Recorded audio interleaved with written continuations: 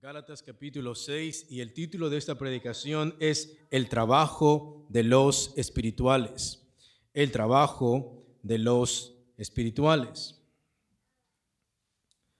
La palabra de Dios dice en Gálatas capítulo 6 y versículo 1 lo siguiente: Hermanos, si alguno fuere sorprendido en alguna falta, vosotros que sois espirituales, restauradle con espíritu de mansedumbre, considerándote a ti mismo, no sea que tú también seas tentado.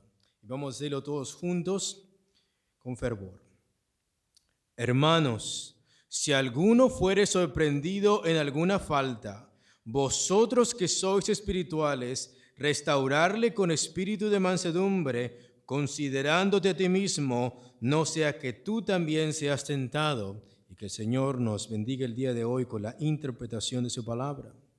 En el estudio pasado miramos a qué es lo que el apóstol Pablo se refiere con las personas espirituales. Y ser una persona espiritual es una persona que anda en el espíritu y no en los deseos de su carne. El ser una persona espiritual es vivir bajo la llenura y el poder del Espíritu Santo, obedeciendo su palabra inspirada. Es someterte a la misión del Espíritu, es conformarte a su personalidad y dejar que Él tome el control de toda tu vida y dejar que Él haga su obra transformadora en tu vida, reproduciendo a Cristo en tu carácter. Es vivir reflejando el fruto del Espíritu en cada etapa y circunstancia de tu vida. O sea, el vivir en el Espíritu, el ser una persona espiritual, es una persona que vive en el Espíritu actuando como Cristo en toda su manera de vivir. Y esto es ser un hermano o hermana que es espiritual. Es un creyente que está fuerte en la fe, que está maduro espiritualmente en su carácter, conocimiento y discernimiento espiritual y doctrinal. En el aspecto moral, es una persona que todavía peca, pero que no vive complaciendo los deseos de su carne como el estilo de vida. Lucha contra su pecado y se mantiene en comunión con el Espíritu Santo. Se ha atado esta persona a la misión y al propósito del Espíritu. Y por esta madurez y crecimiento espiritual, si los creyentes maduros no se cuidan, el apóstol Pablo nos dice que la obediencia se puede usar para mal, como una arma en contra de los débiles, en contra de los niños en Cristo, de los inmaduros a los que han caído en pecado en una falta. Los espirituales pueden caer en la tentación de usar su madurez espiritual como motivo de vanagloria, de buscar ser admirados y presumir sus logros ante los débiles. Y esto, lejos de que sea una ayuda, causa irritación en los demás y envidias dentro de la iglesia. Otros de los peligros en que los espirituales pueden caer es pensar que su madurez espiritual es algo que solo les tiene que beneficiar a ellos, o solo tienen que cuidar su propia espiritualidad sin tener una responsabilidad hacia los otros creyentes menos maduros o con aquellos que han caído en pecado. Puede ser que una persona espiritual piense que su madurez espiritual solamente tiene que ser un beneficio para sí mismo sin tener una responsabilidad con los hermanos que son débiles. Pueden mostrarse indiferentes a la inmadurez espiritual de otros, ignorar su mal testimonio. Puede ser que tú puedas mostrarte indiferente a la inmadurez de otros, a ignorar su mal testimonio. Tú sabes que esas personas están actuando mal dentro de la congregación, pero tú ignoras ese mal testimonio, pensando que estos hermanos espirituales están fuertes y los pecados de otros no los perjudican directamente. O sea, yo vivo una vida espiritual bien, yo vivo en el Espíritu y el pecado de otro directamente no me está afectando. O sea, se puede transformar esta espiritualidad en el culto al yo y no a la edificación de los otros. También pueden sentirse provocados e irritados por la mala conducta de otros sin tener el deseo de restaurarlos. Puede ser que tú camines con el Espíritu o estés más maduro en la fe que al mirar a un niño en Cristo, que al mirar a una persona que aún batalla con su vida espiritual o que ha caído en un pecado. Eso te causa irritación, que nos irritemos por la mala conducta de otros, pero que no sintamos el deseo de restaurarlos. Me indigna, sí. Me indigna que mi hermano ande dando un mal testimonio. Me indigna que mi hermano ha pecado o mi hermana ha pecado. Pero yo sé que también esto de restaurar requiere tiempo, requiere trabajo que no estoy dispuesto a hacer. Entonces vemos hermanos espirituales que se irritan por los pecados de otros, pero que tampoco están dispuestos a restaurar a nadie. Y lo peor, puede ser que estos espirituales comiencen a copiar el mal ejemplo de los débiles, justificándose por ello. El fuerte es vencido por el mal comportamiento del débil. Yo estaba bien caminando en la fe, pero al mirar que tal hermano se ha desviado, al mirar que él ha caído, esto me justifica a mí o me excusa a mí a también yo hacer lo mismo y caer en el mismo hoyo, que al cabo otra persona también lo está haciendo. Pero el apóstol Pablo en el capítulo 6 de Gálatas nos dirá que los espirituales tienen un trabajo importantísimo dentro de la congregación y no es solo para ellos mismos. Si usted ve que otros están haciendo algo mal, si usted ve lo que otros no ven, si usted ha crecido en la fe más que otros, si conoce más que otros, si usted ha caminado más acorde a la vida cristiana y se indigna o le duele ver a otros creyentes dar un mal testimonio o que han caído, el Espíritu Santo tiene una misión para usted. Si tú puedes lograr ver cosas que otras personas no, si tú has caminado más acorde a la vida cristiana y te indigna o te duele ver a tus hermanos que están cayendo en pecado o que están dando un mal testimonio, el Espíritu Santo tiene una misión para ti. Y en el primer punto vamos a mirar el llamado a los espirituales. El llamado a los espirituales. Mira lo que dice Gálatas capítulo 6 y versículo 1. Hermanos, si alguno fuere sorprendido en una falta, vosotros que sois espirituales, restaurarle con espíritu de mansedumbre, considerándote a ti mismo, no sea que tú también seas tentado. Nótate que Pablo comienza diciendo brothers, hermanos. Otras versiones dicen brothers and sisters. Hermano aquí se refiere al grupo de creyentes en general, hombres y mujeres dentro de la congregación. Así que el llamado no solo es a los hombres espirituales, sino a todos los creyentes en general, hombres y mujeres espirituales. Este llamado es para hombres y para mujeres que están fuertes en la fe, que realmente caminan con el Espíritu y que son espirituales. El Espíritu Santo, me gustaría que me pusieran atención aquí. El Espíritu Santo en este versículo está llamando a trabajar a los espirituales, no solo al pastor o a los pastores, sino a todos los espirituales dentro de una congregación. Esta es la voluntad del Espíritu Santo para ellos. Es el Espíritu Santo que nos está diciendo por medio de la palabra de Dios que este trabajo no es solo de los pastores, sino de todos los espirituales, sean hombres o sean mujeres.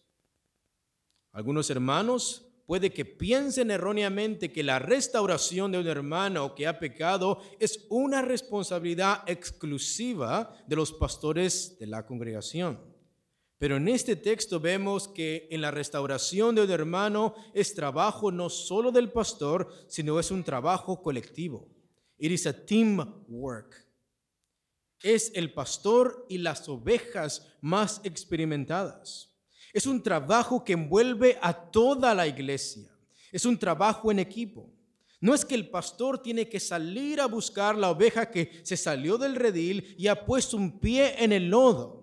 Y cuando por fin la trae al redil, o sea, la congregación, las otras ovejas que no se descarriaron se deben demostrar indiferentes o distanciarse de la oveja que ha regresado. Esa no es la historia, esa no es la imagen. No es que el pastor sale a buscar esta oveja que se ha descarriado, esta oveja que se ha salido del redil, y ahora la encontramos con un pie metida en el lodo, y este pastor la toma en sus brazos, la vuelve a poner en la congregación, y ahora no es que las ovejas, las otras seguras, las que no se descarriaron, ahora tienen que mirar con ojos de indiferencia a la oveja que ha volvido a estar en el redil. No es que las demás ovejas deben de mostrarse indiferentes o distanciarse de la oveja que ha regresado. Por lo contrario, son precisamente las ovejas que no se han desviado o enlodado las que deben de mantener a la oveja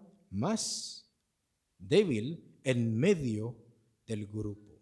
Las otras ovejas más maduras tienen que poner a la oveja que ha regresado y que se había desviado, la tienen que poner en medio del grupo, poniéndola en un lugar más seguro, no permitiéndola que camine cerca de la orilla, que se vaya atrás o que vaya enfrente, sino en medio, donde sea impulsada a caminar bajo la guía del pastor, el dueño de las ovejas, quien es Cristo. Ese es el trabajo. Cristo es nuestro pastor. Y la oveja que se ha descarriado al momento que vuelve a estar otra vez en la congregación, es un trabajo de toda la congregación, especialmente de los espirituales. Vamos a poner a esta oveja que ha vuelto y la vamos a restaurar. No la vamos a poner a la orilla, no la vamos a poner atrás, no la vamos a poner enfrente porque va a dar un mal testimonio. La vamos a poner en medio, para que en medio ya sea impulsada a escuchar y a vivir de acuerdo a la voz del pastor, que es el Señor de la iglesia, Cristo Jesús. De manera que los espirituales deben de actuar para con el hermano que ha caído como ovejas líderes y no como ovejas independientes. En mi trabajo usamos unas racks, son como unos carritos donde nosotros ponemos mucha mercancía para transportarla de un lugar a otro. Y muchas veces las llantas de esos carritos muy pesados se llegan a oxidar. Y para que esos carritos vuelvan a caminar bien, no podemos poner al carro que tiene una llanta torcida enfrente, porque tuerce toda la línea de las demás racks, de todos los carritos. No podemos ponerla al final, al último, porque va a desviar a todo lo que está atrás, y cuando das una vuelta tienes el peligro que esas racks puedan voltearse, porque hay una rack, hay un carrito que cojea.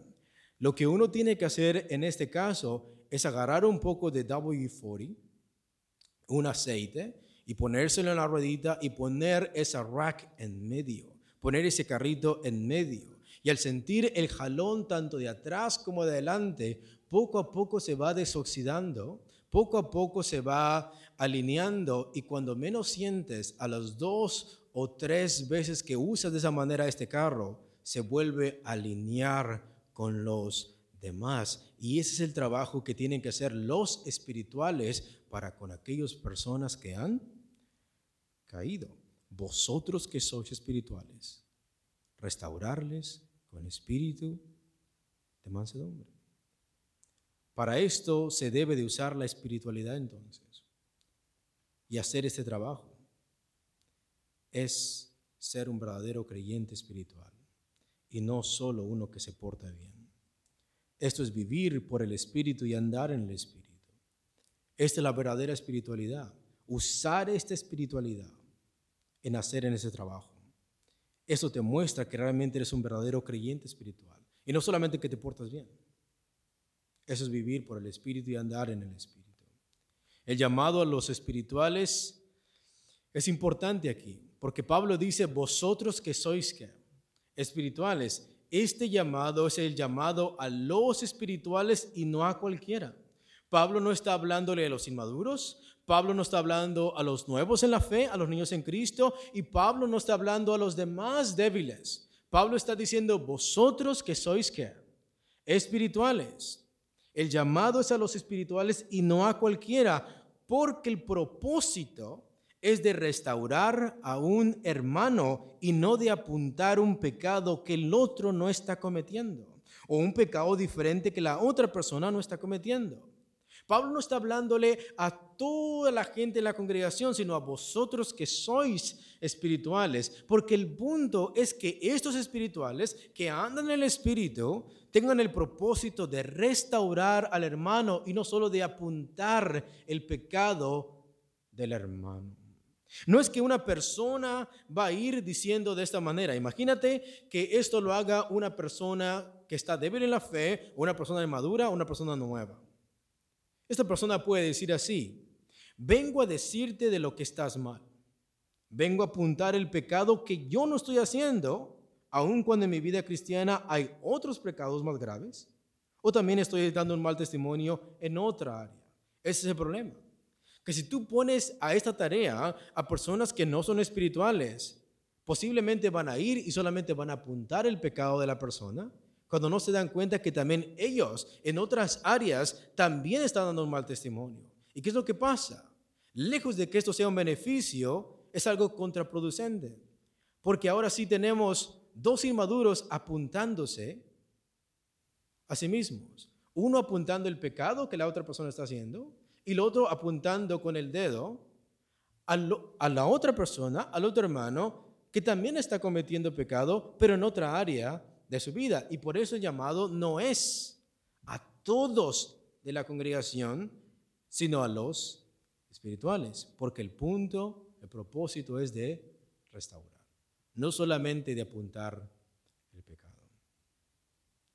Esto nos deja ver entonces que para ir a restaurar a un hermano se requiere de madurez espiritual. Para restaurar a alguien que ha caído se requiere de esto. Segundo punto, la caída de un hermano. La caída de un hermano. Mira lo que dice el versículo 1. Hermanos, si alguno fuere sorprendido en alguna falta, lo que debemos mirar primero, lo que primero debemos de notar en este versículo y dentro del contexto del capítulo, es que Pablo nos describe cuál debe de ser la vida de la congregación en general. Quiero que veas esto, por favor. Lee con detenimiento este pasaje. Hermanos, si alguno fuere sorprendido en alguna falta, vosotros, plural, que sois espirituales, restaurarle con espíritu de mansedumbre, considerándote a ti mismo, no sea que tú también seas tentado. Debemos de notar aquí que Pablo nos describe cuál debe de ser la actitud de las congregaciones en general. ¿Cuál debe de ser la forma de vivir de la iglesia? Y es vivir en el Espíritu y andar en ¿qué? Andar en el Espíritu. Pongamos atención en esto.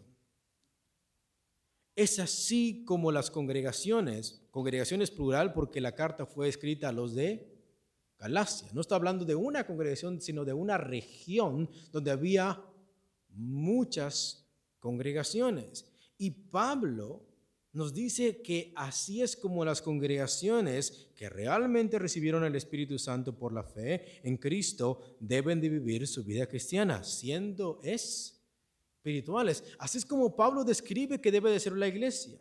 Lo que debe de caracterizar a una iglesia bíblica es vivir en la libertad con que Cristo nos hizo libres. Gálatas 5:1. La iglesia debe de hacer sus obras por la fe que obra por el amor. Gálatas 5:6. O sea, lo que acciona la fe del creyente no son los méritos humanos, sino el amor de Cristo. ¿Cómo se debe de ver una iglesia bíblica? Una iglesia que realmente salva y que tiene el Espíritu Santo y que tiene el Evangelio verdadero. Esa iglesia debe de hacer obras por la fe que obran por el amor. Lo que activa la fe de los creyentes no son los méritos humanos, sino el amor de Cristo.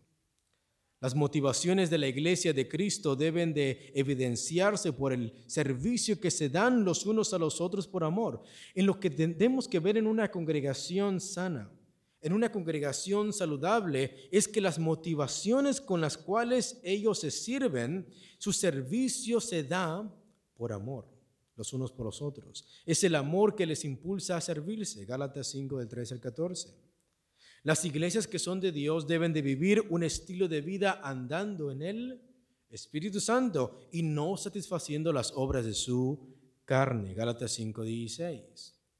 Los creyentes en una congregación donde esta congregación es saludable tienen que vivir cultivando y viviendo en el fruto del Espíritu. Gálatas 5, 22. Esto debe de ser el andar de una iglesia bíblica, de una iglesia de Cristo, de una iglesia saludable. Esta es la marca de una iglesia que ha sido salva por gracia mediante la fe y que vive en el poder del Espíritu Santo. Es lo que tienes que ver. Servicio por amor. Tienes que ver una fe que obra por el amor. Tienes que ver a hermanos libres en Cristo, no para usarlo como ocasión de pecado, sino para servirse por amor los unos por los otros. Tienes que ver una congregación que anda en el poder del Espíritu. Este debe de ser el estilo de vida de una iglesia común que dice ser de Cristo. Así es como se debe de ver una iglesia bien formada que goza de salud espiritual y que dice tener al Espíritu Santo. La mayoría de sus miembros son espirituales. Vosotros que sois espirituales. No se le conoce por escándalos a cada momento. O sea, una iglesia que vive en el amor de Cristo, que vive el Evangelio, que tiene el poder del Espíritu Santo, que andan en el Espíritu Santo, la mayoría de sus miembros son espirituales. Y esta iglesia no se le debe de conocer por escándalos a cada momento. No es que nunca los va a ver, pero es que no se conoce a esa iglesia escándalo tras escándalo tras escándalo. No se les tinta de inmorales a todos. No es que lo que describe a la iglesia, no es que el adjetivo de la iglesia, no es que aquello que caracteriza a la iglesia es que viven en ¿qué? Viven en pecado, no. Lo que les caracteriza a ellos es que viven en el Espíritu. No se les tacha de hipócritas, sino de vivir en una verdadera comunión con el Espíritu. O sea, se ve que esta iglesia anda en el Espíritu. Es una iglesia fervorosa y que se sirven por amor unos a otros. Cada vez que alguien nos visita, cada vez que alguien viene a esta congregación, cada vez que alguien ve cómo la iglesia se reúne, va a mirar a una iglesia que verdaderamente anda en la comunión del Espíritu. Es una iglesia fervorosa y que se sirven por amor los unos por los otros. Y dentro de esa vida en el Espíritu, ¿qué crees? Algunos caerán en pecado. ¿Notaste? Dentro de esa vida en el Espíritu, algunos, no todos, algunos caerán en pecado. Pero eso no es el estilo de vida de todos los miembros, sino que la mayoría son espirituales, andan en el Espíritu. Mira lo que dice el versículo 1, por favor. Hermanos, si alguno fuere sorprendido en alguna falta, vosotros que sois espirituales, restaurarle con espíritu de mansedumbre, considerándote a ti mismo, no sea que tú también seas tentado. Notemos que hermanos está en plural. Y la frase si alguno está en ¿qué? Está en singular. Hermanos plural aquí se refiere a los espirituales. Y si alguno se refiere en singular a la persona que ha caído. O sea, el pecado no es lo que debe de caracterizar a la iglesia, sino el vivir en el Espíritu Santo. Como también vemos que el que cae en pecado no es su estilo de vida o el vivir en el pecado. Eso no es su pan de cada día. Este no es su comportamiento cotidiano, sino que si alguno fuere sorprendido en una ¿qué? En una falta. Nótate que el hermano que ha caído no es que vive nadando en el pecado, no es que se vive enlodando en el pecado, no es que su pan de cada día es que fue sorprendido en algún pecado. O sea, en el curso de la vida de un creyente que camina en el Espíritu, va a caer. pero caer, no vivir en la carne, sino que en su caminar cristiano los creyentes resbalan, caen en pecado. Es una realidad esto, pero no es su estilo de vida. Por eso dice, si alguno fuere sorprendido en una falta. Una versión de la Biblia dice así, escuchen: hermanos, si veis que alguien ha caído en algún pecado. O la Biblia Holman en inglés dice, brothers, if someone is caught in any wrongdoing. La Biblia Palabra de Dios para Todos es una Biblia parafraseada, te da la idea de lo que esto quiere comunicar. Dice así, hermanos, es posible que alguno de ustedes caiga en la trampa del pecado. Nótate que todas esas versiones no describen el lifestyle, no describen que la persona vive comiendo el pecado, nadando del pecado, sino que fue sorprendido en una falta. Ese debe de ser el comportamiento de una persona cristiana, que anda en el Espíritu y sí, corre el riesgo de que caiga. Corre el riesgo de que una ovejita ponga su patita en el lodo, pero no que se revuelque en el lodo. La palabra en griego, según el diccionario Vine, dice que la palabra aquí, falta, pecado, transgresión, dice que es desliz, desviación, error intencional o transgresión voluntaria. Esa persona realmente cayó, realmente pecó.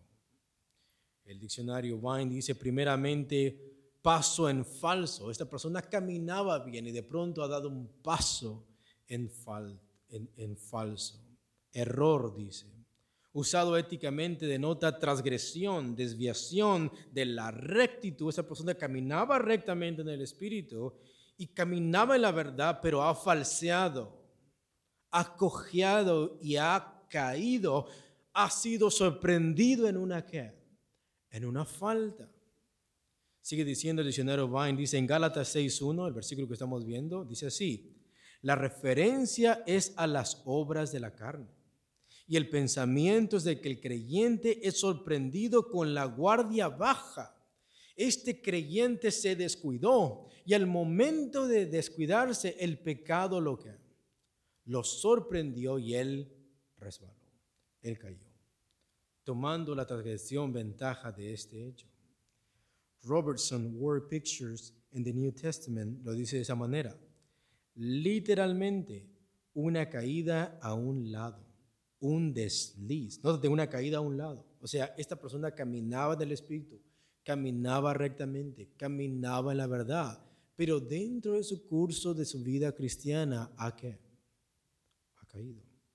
Literalmente una caída a un lado, un desliz o un error, dice en los papiros, en lugar de pecado intencional. O sea, está diciendo que en algunos manuscritos no dice pecado intencional o transgresión voluntaria, sino más bien un desliz. O sea la palabra pecado aquí intencional, o sea un desliz, lo que nos muestra en todo este contexto que la persona que ha caído no es que vive así, sino que cayó.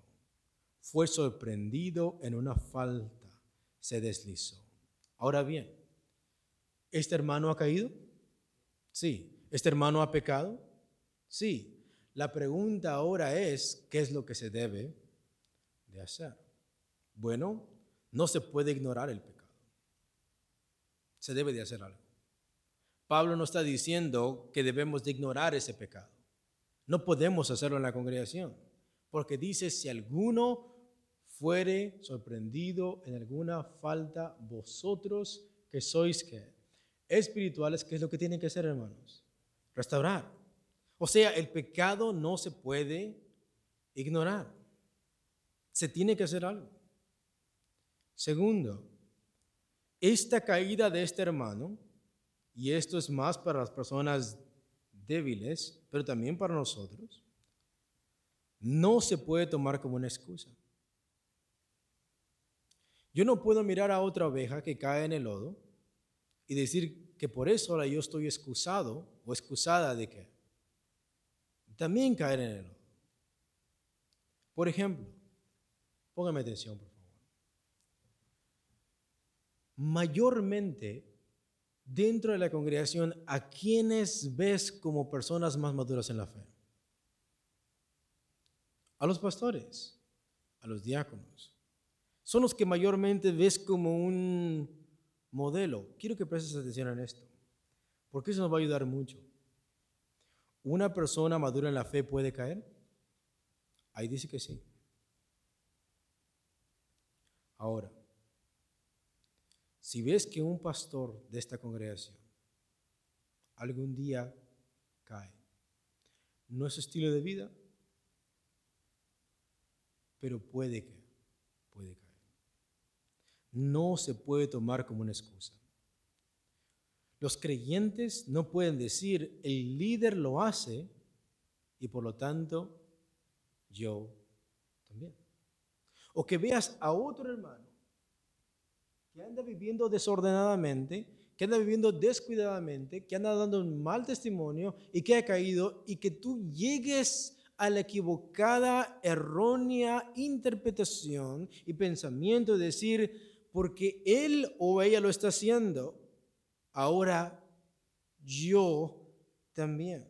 El líder lo hace, yo también. O si el hermano o hermana lo hace, nosotros también lo podemos hacer. Si una hermana o un hermano está dando un mal testimonio o cayó en un pecado, la iglesia no tiene el permiso de parte de Dios de justificarse o de excusarse y ahora copiar la mala conducta del hermano que ha caído. Por lo contrario, vosotros que sois ¿qué? Espirituales deben de restaurar, no copiar el mal ejemplo. Tercero, no solamente no se puede ignorar, no solamente se puede tomar como una excusa, no se puede permitir. No se puede permitir.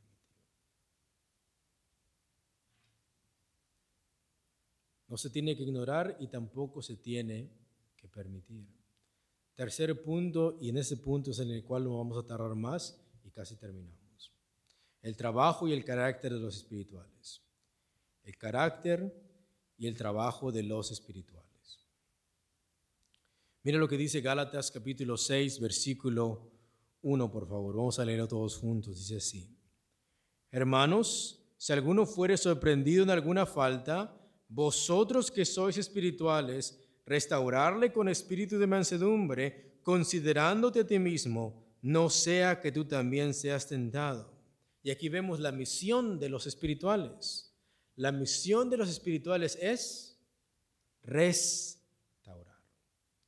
Restaurar, esta palabra, según Marvin R. Beeson Word Studies in the New Testament, dice lo siguiente. Nótate qué es lo que significa la palabra restaurar. Dice, la palabra se usa para reconciliar facciones.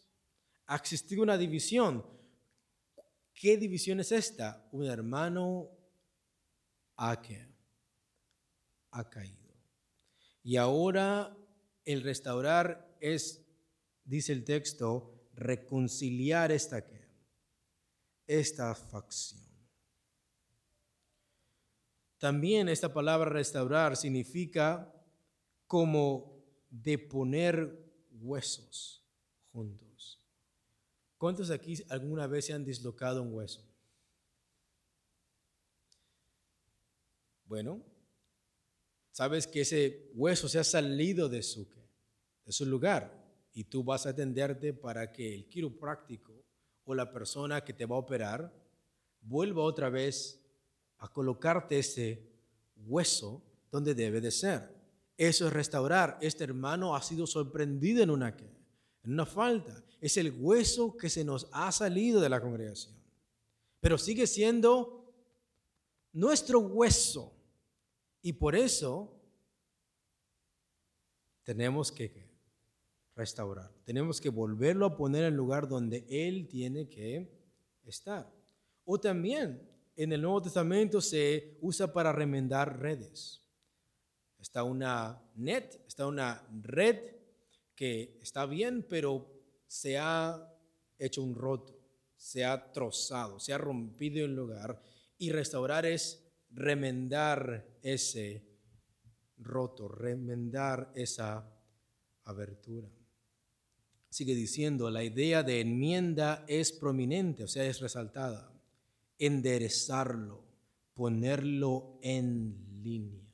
El hermano se ha desviado y ahora el propósito, la misión de los espirituales es de enderezarlo. El propósito de los espirituales es volverlo a ponerlo en la línea. Pongan atención porque esto es importante.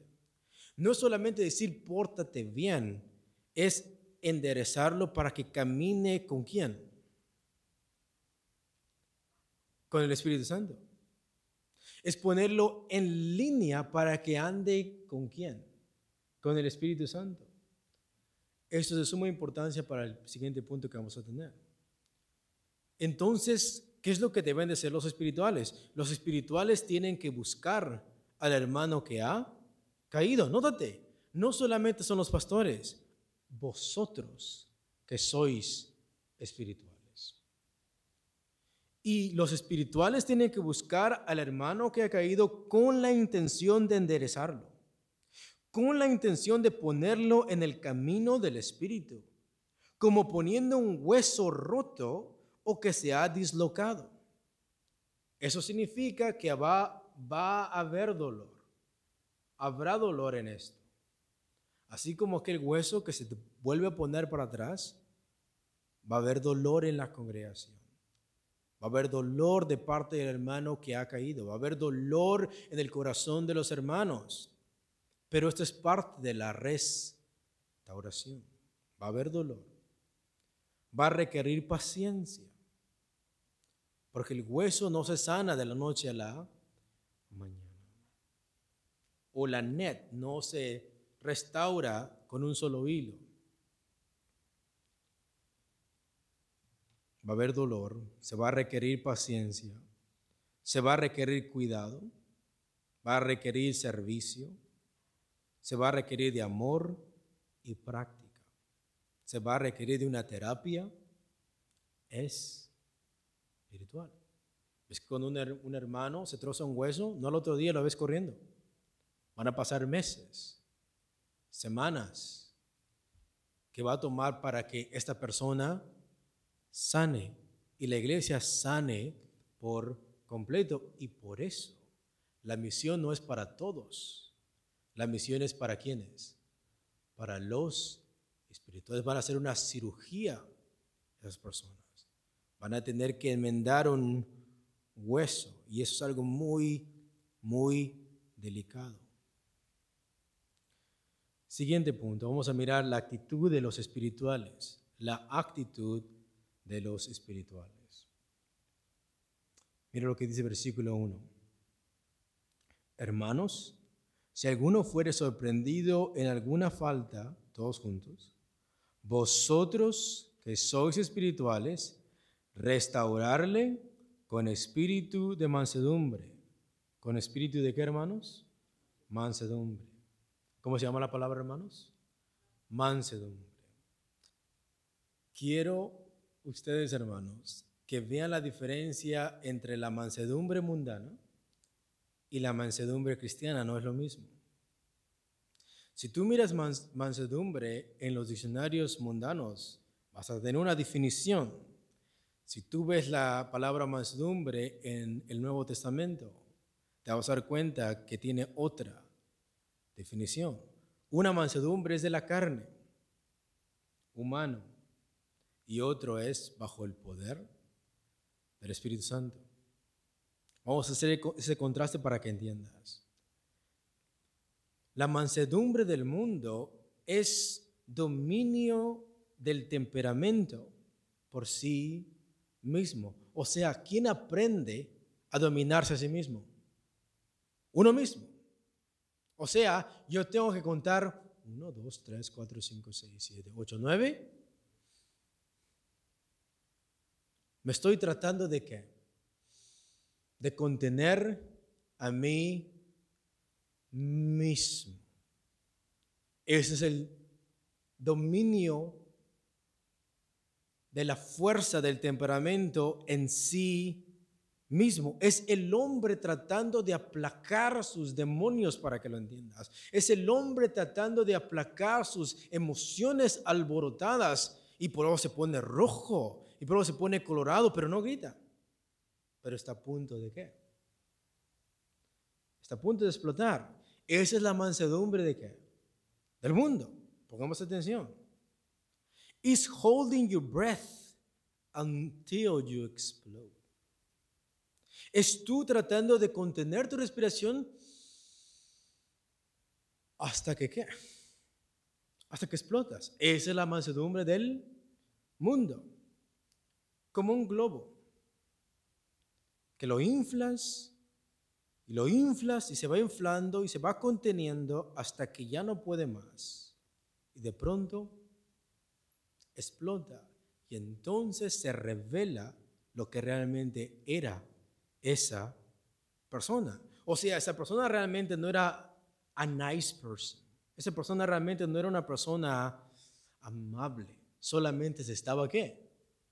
Conteniendo. Y cuando ya no pudo, así como un globo lo vas inflando y el ruido es más grande. Entonces damos cuenta cuál era la verdadera actitud de esa persona. Entonces esa mansedumbre es una mansedumbre mundana.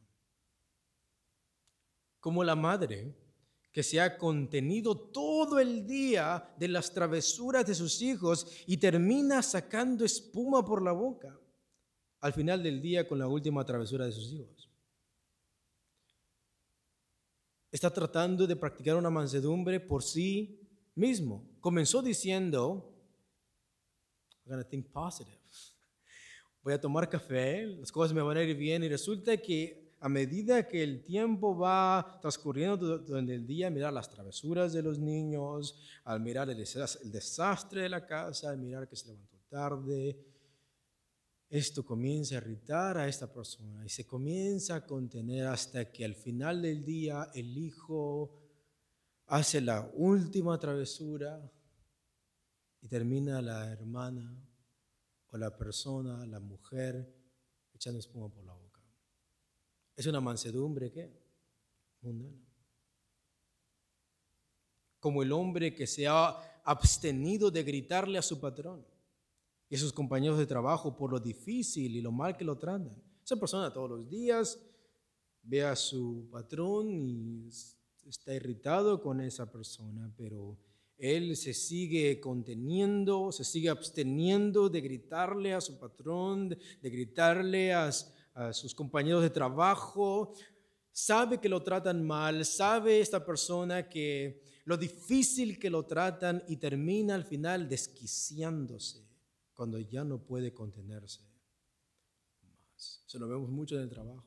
Personas al final agarran el forklift y comienzan a trozar el edificio, vuelven a aventar las cosas, queman las computadoras, los avientan las impresoras por la ventana, de todo el estrés que han acumulado por mantener esa calma. ¿Han visto las ollas de presión? Pueden contener a un poco de vapor, pero llega a un punto donde explota.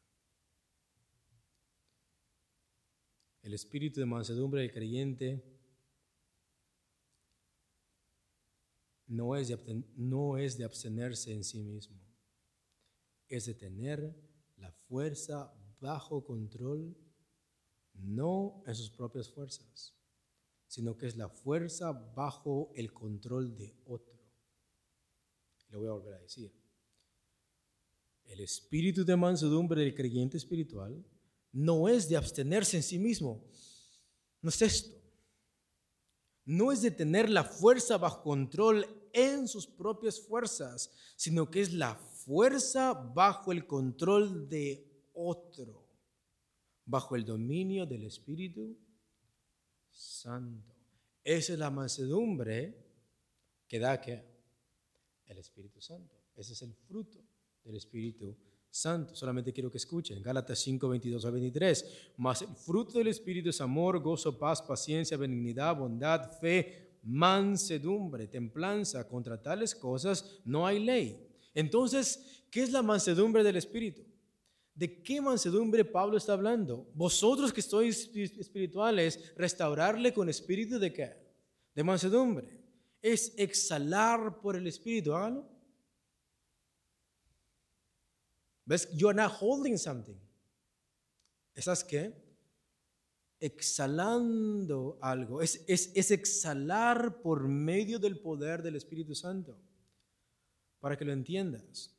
La mansedumbre del creyente espiritual es como aquella persona que inhala por el oxígeno que se le suministra por las fosas nasales a una persona que ya no puede respirar. ¿Ha visto que hay personas que están respirando por medio de la suministración de oxígeno que no proviene de sus pulmones, que no proviene de sus narices? Entonces, si al creyente le quitaras ese oxígeno al Espíritu Santo, él muere, él explota. ¿Pero por qué es manso? Porque él vive respirando, siendo manso, por el suministro del poder de otra persona. No es que se está conteniendo, es que respira por el poder de otra persona. Es como aquel cuarto que su temperatura no está condicionada de acuerdo al clima de afuera, sino bajo la temperatura regulada por el sistema del aire acondicionado. Afuera puede estar a 120 grados, pero la casa no está a 120 grados. La casa está a 70 grados, porque la temperatura está regulada no de acuerdo al clima de afuera, sino de acuerdo a la temperatura del sistema del aire acondicionado. Allá afuera puede estar haciendo mucho calor, puede estar haciendo mucho viento, puede estar muy caliente, pero adentro de la casa, ¿cómo está? Está fresco. Es así como es la mansedumbre del cristiano. Allá afuera la gente le va a estar gritando. Allá afuera la gente le va a estar odiando y le va a estar persiguiendo y va a estar enojada a la persona que ha caído y posiblemente le va a escupir el hermano débil y posiblemente le va a gritar y posiblemente este hermano débil le va a insultar y le va a cerrar la puerta en la cara. Pero la persona que va con un espíritu de mansedumbre, adentro su temperatura está bien. Porque es bajo la influencia de ¿qué? Del Espíritu Santo. ¿Lo entendimos, hermanos? Ahora vamos a mirar el objetivo y el proceso de la restauración. El motivo y el proceso de la restauración. Dice el texto: con espíritu de mansedumbre. Significa que este hermano o hermana ya cultivó ese carácter. Si dice con espíritu de mansedumbre, significa que este hermano o hermana ya ha cultivado ese carácter, ya está formado en ese fruto, ya está dando ese fruto, ya ha sido moldeado a este tipo de cualidad, ya hizo de él o ella esta personalidad del Espíritu Santo. Los hermanos espirituales tienen que ir con espíritu de mansedumbre, no como cobardes. Si una persona va con un espíritu cobarde ante el hermano que ha caído, si va con un espíritu cobarde, le va a dar miedo confrontar, le va a dar miedo exhortar, le va a dar miedo amonestar, le va a dar miedo corregir. Y por eso dice: ve con el poder bajo control. Esa persona tiene que tener el coraje, tiene que tener la actitud, tiene que tener el carácter, tiene que tener la voluntad, la disposición de ir a confrontar, de ir a restaurar, de ir a exhortar, de ir a amonestar. Y por eso tiene que ir con el poder ¿de qué? Del Espíritu Santo. Y por eso tiene que ser espiritual, porque si no lo es, va a ir con un espíritu de cobardía y le va a dar miedo confrontar la situación. Le va a dar miedo afrontar el problema o tratar de restaurar al hermano. Si este hermano va con un espíritu de orgullo, se va a indignar cuando le insulten y le muestren una mala cara o le griten, le escupan o le critiquen o le cierren la puerta. Esa persona, al ir con una forma superior y de una manera orgullosa, Se va a indignar a la primera mala cara que le den. Y si él va como superior, va a irritar al otro. Va a humillar al otro.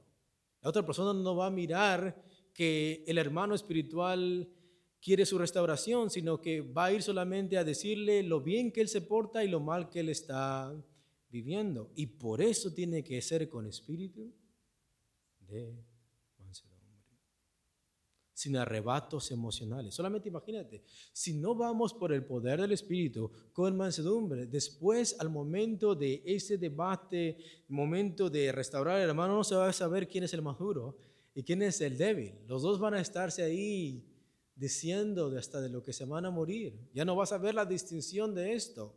Y por eso tienes que ir con mansedumbre, sin arrebatos emocionales. El hermano posiblemente va a exhortar fuerte, pero con un espíritu controlado. Posiblemente va a llorar. Muchas veces Pablo lo hacía, pero con su espíritu controlado. Muchas veces este hermano simplemente va a pasar tiempo con esa persona, va a tener paciencia con el hermano. Y por eso se requiere el espíritu de mansedumbre. Este hermano no se deja llevar por la ira o la irritación que le causan las palabras, porque los hermanos que han caído te van a hablar mal. Espérate de eso.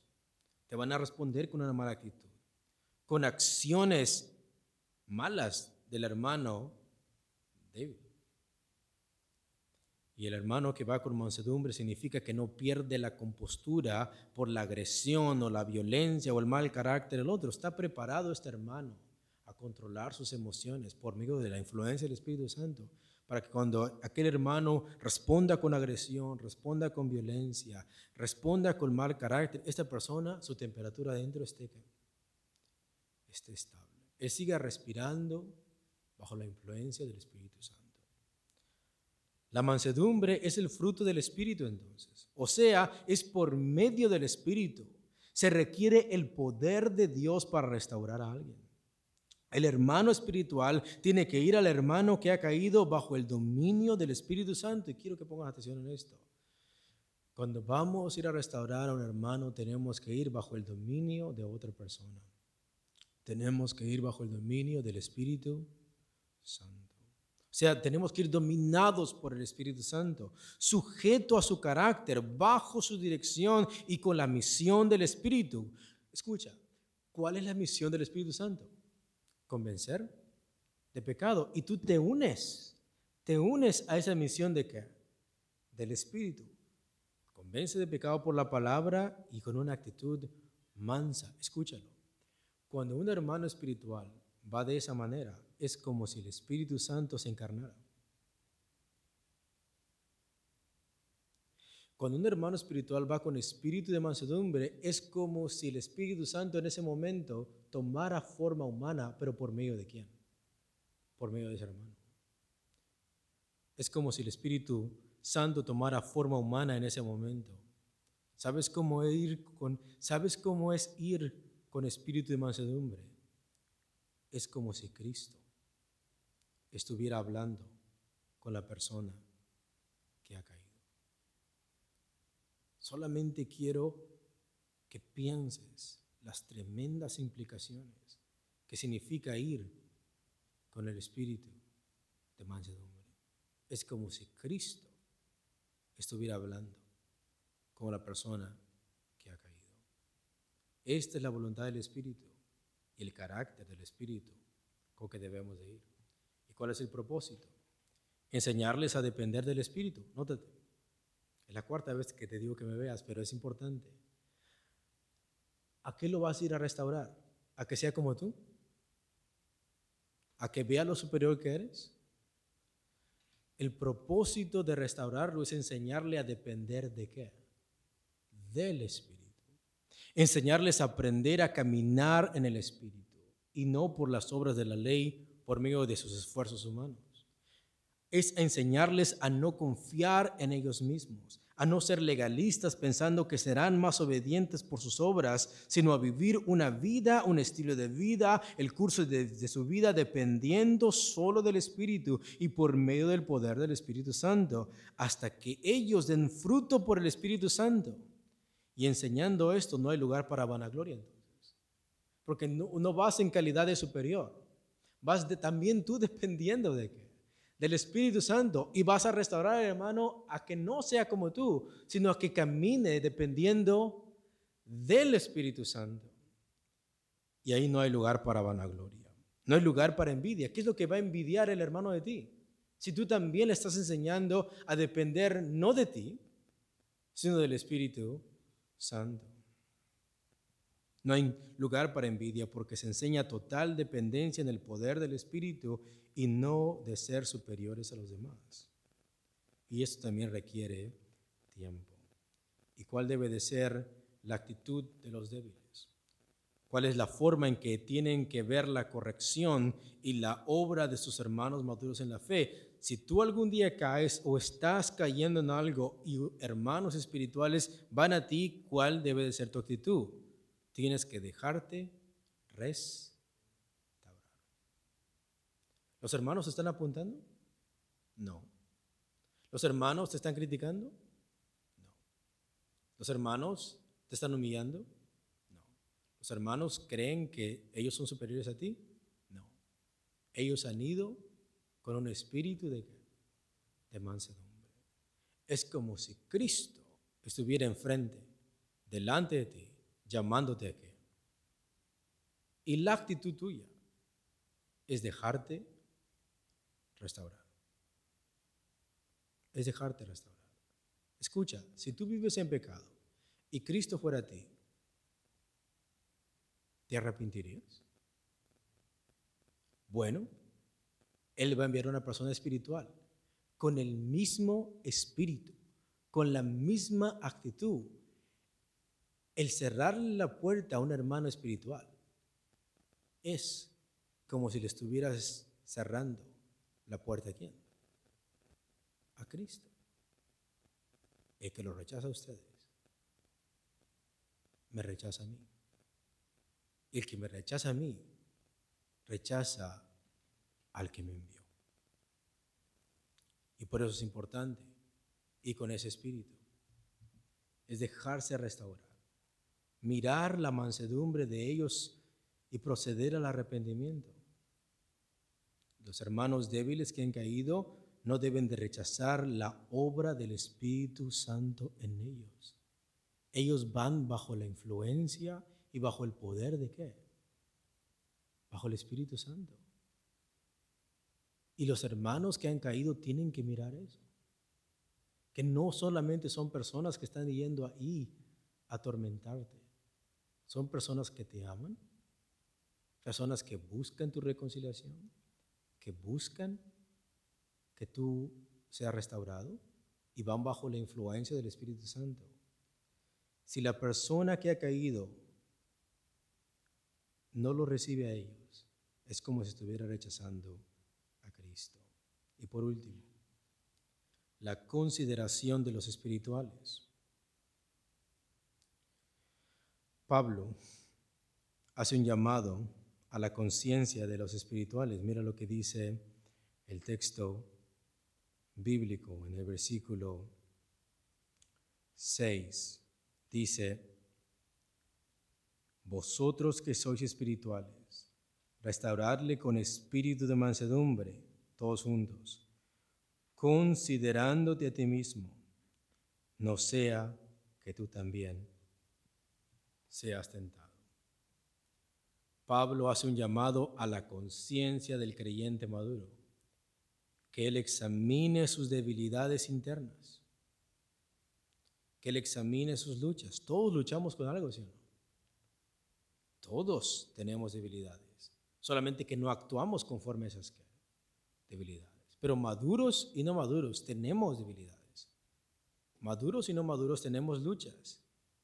Y el creyente maduro debe de examinar que existe la posibilidad que también él caiga en una de esas tentaciones.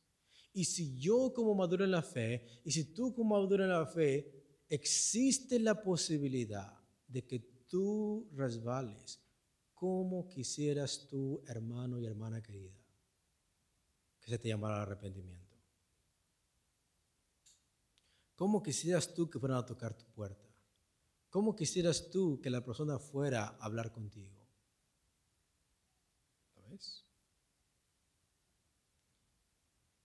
¿Y cuál es el propósito de todo esto? Que todos caminen en el Espíritu, que lleven fruto, que estén prontos para ayudarse los unos a los otros, considerándonos los unos a los otros y sirviéndonos por amor. Mire lo que dice el versículo 2, todos juntos.